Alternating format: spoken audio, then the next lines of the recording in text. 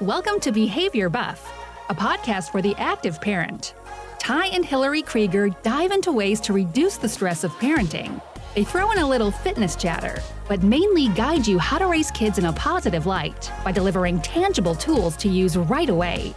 Listen from them and guests just like you on how to go from survival mode to feeling in control when it comes to your kids. 3, 2, 1. What is good, everybody? This is Tyler here, your host today for the Behavior Buff podcast. And I'm going to be taking us through episode 2, but really this is the first episode where we're diving into some real topics here. Our topic for the day is why using timeouts and yelling alone doesn't work, and what are the 2 things you need to get the behavior change that you're looking for from your kids. So through all of our conversations with our parents, either in our private Facebook group, the Behavior Change Collective Parents, or through our one-on-one coaching sessions, punishment time and time again seems to be the most commonly used strategy to address challenging behavior and to try to get your kids to listen. Now this looks like timeouts, yelling, taking away toys and privileges. And this is super common. This is something that we've used ourselves. This is something that everyone seems to go to when you're not being proactive and actually looking at it from an outside point of view. So when your kid's acting up, do these sound like strategies that you go to? You know, I'm sure it is, but don't worry, you're not alone. And today I want to take some time to dive into why it's ineffective to use these alone and why they don't work. And then what are 2 things that do? So stick around. This is going to be a great one as we're going to dive into one of the most common pain points with all of our parents in the area of behavior change. First, we're going to talk about timeouts. Now, timeouts generally don't work for one main reason. The time in isn't preferred. So let's think about this. If the time in is not something that the kids want to be in, for example, if they're having trouble eating some dinner, they throw some food on the floor. All right, now go to your room, take a time out. Well, that's exactly what those kids want. Another example could be your kids doing homework and your kid starts to get frustrated, yells at you, throws their pencil across the room, and they start to whine and complain. You get annoyed, frustrated. Again, you tell them to go sit in the corner. Now, in both those situations, that time in wasn't something they wanted to be doing in the first place. So when you delivered that time out, you, in theory, gave them exactly what you want. So when we're thinking about timeouts, we really have to think of it from that function point of view. And function, by function, I mean why. Why is the kid acting out in the first place? And that's going to give us a really strong foundation to analyze if a timeout is actually even appropriate or if it's actually reinforcing the behavior. Another reason timeouts tend to not work is because they really require a certain level of cooperation. If your kid isn't willing to go sit in the corner or go to their room, now you have an additional power struggle on your hands on top of the first one that caused the issue in the first place. And worst case scenario, this could turn physical. And this is the last thing that anybody wants. The next up on our list of strategies that aren't effective is yelling. All right, so I'm going to talk about this one because we really struggle here too. We're not perfect and we may even yell on a daily basis, but it's something that we're actively working on. Here's a reason why I feel like I yell, my wife yells, and a lot of the parents, pretty much every single parent group that we talk to yells because it's tricky. And the reason it's tricky is it works, at least right away. It does stop behavior in the immediate short term because ultimately what yelling is a startling action, right? You're yelling and you're startling your kids. And a startle response will stop any behavior, whether it's a challenging behavior or it's a good behavior. But the reason why yelling doesn't work long term is because your kids ultimately get used to the yelling tone. They get used to the raised voice, they get used to it, and then it no longer startles them and it no longer stops their behavior. In the field of applied behavioral analysis, we call this term habituation. And ultimately means that they just habituate to that tone, that level increase, and it no longer startles them. Even worse off, for some kids who are really active attention seekers, this may be a reinforcing point for them. They may actually act out to gain access to your yelling. And this is what we would call negative attention, but it's still attention. And if they know that you're going to be paying attention to them, whether it's yelling or not, then you could potentially be reinforcing your child's problem behavior through your yelling, which then could show them that, hey, this is how I get attention. Also, our kids are always looking to us as the examples for how to handle themselves. And when we yell at our kids when they're not listening, we're showing them that this is the way that you handle someone who isn't in agreement with you. You yell at them. And I know that I definitely don't want to be setting that example for my children. I want to raise kids who know how to handle conflict in a calm and mature way, not yelling at people. So that's why yelling is ineffective. And so now we're sitting there saying, all right, Tyler, you've told me the two main things that don't really work for managing behavior. So what does work? All right. What is the way to handle this thing?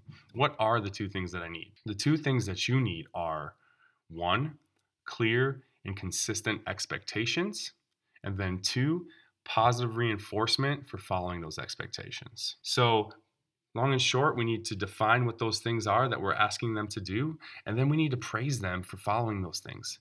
Did they sit at the table for even just 30 seconds with the family? Praise them for it. Hey, good job sitting at the table, Callan. I love when you sit with us. Now, this can seem fake and forced at first, and that's okay.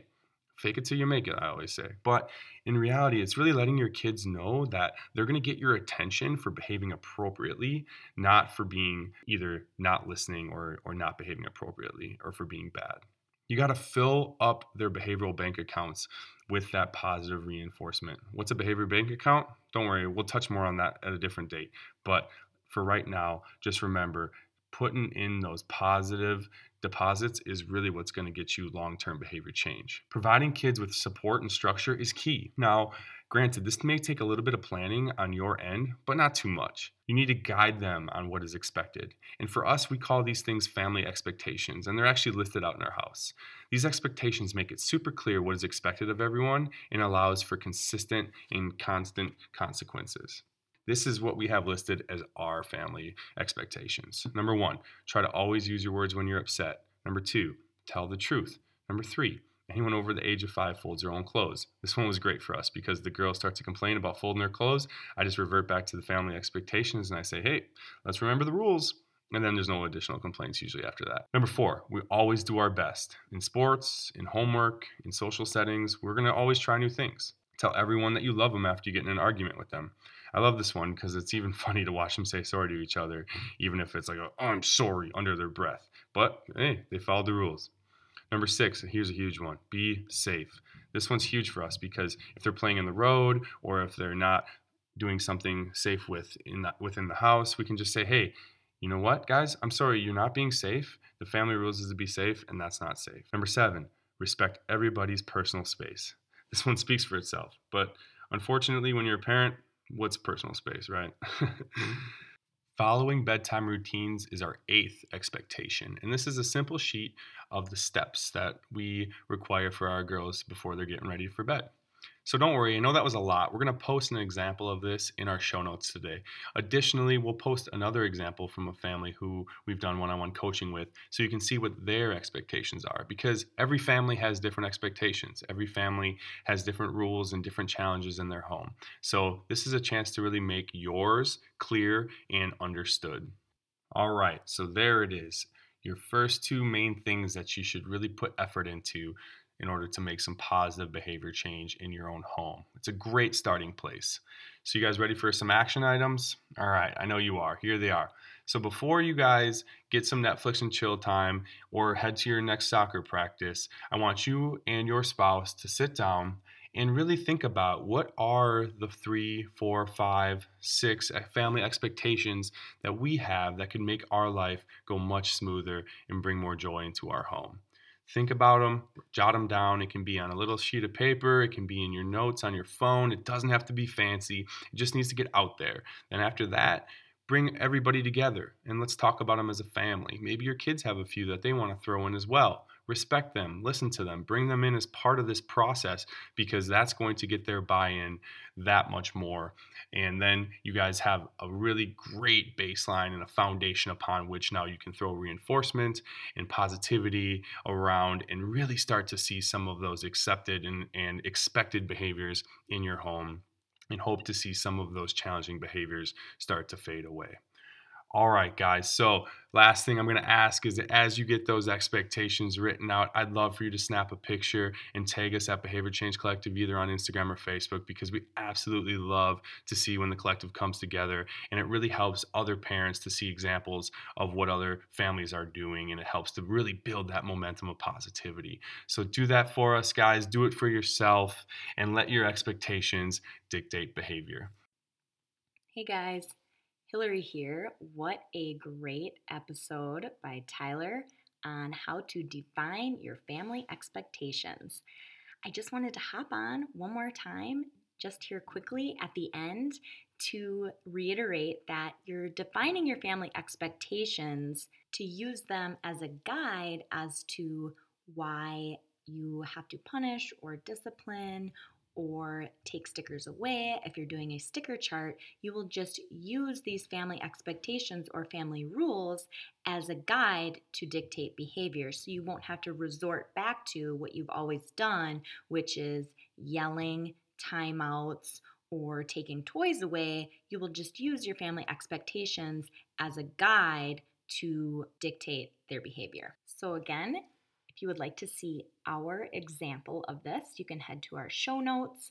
And additionally, I will be posting a family expectations from one of the parents that we work with one-on-one, what their family expectations chart looks like, because everybody's is different. Everybody has different aged kids in their household. And it's just a really cool thing, I think, for others to see what everybody else is posting as their family expectations. And if you do it, take a picture and post it on Instagram or Facebook. I know that Tyler already mentioned this, or send it to us in a message. We'd love to see it and love to see even just funny family expectations that you have. Sometimes people say that their 5 or 6-year-old have ones, as to we had a family that said that their 5-year-old said, "Nobody steps on my Barbies." So they wrote it on the family expectations. Nobody is stepping on her Barbies, and everybody had to sign off on it. So anyways, again, thank you so much for listening in to the Behavior Buff podcast. We can't wait to hear from you. And if you would like, you can click the top button to subscribe so you never miss an episode. We will be releasing new episodes every Monday and Wednesday, and we'll try to keep them short and sweet and to the point, so that after you're done listening in your commute in your car, or listening while you're vacuuming your living room or doing dishes at the end of the night, that you'll be able to implement some tangible tools right away. We'll keep them at around 15 to even just 20 minutes long. We will have a couple longer ones, I think, that will air on Wednesdays, and those will be more interviews with parents or families or business owners that have kids too, and that'll be more of an interview type process, so you can hear from like-minded parents just like you that are busy and in the world of raising kids and maintaining an active lifestyle. So we will hear from you guys soon. Click subscribe, and don't forget, post your family expectations and send them over to us. Bye for now. Thanks so much for listening to Behavior Buff Podcast. Make sure to follow along on Facebook and Instagram at Behavior Change Collective.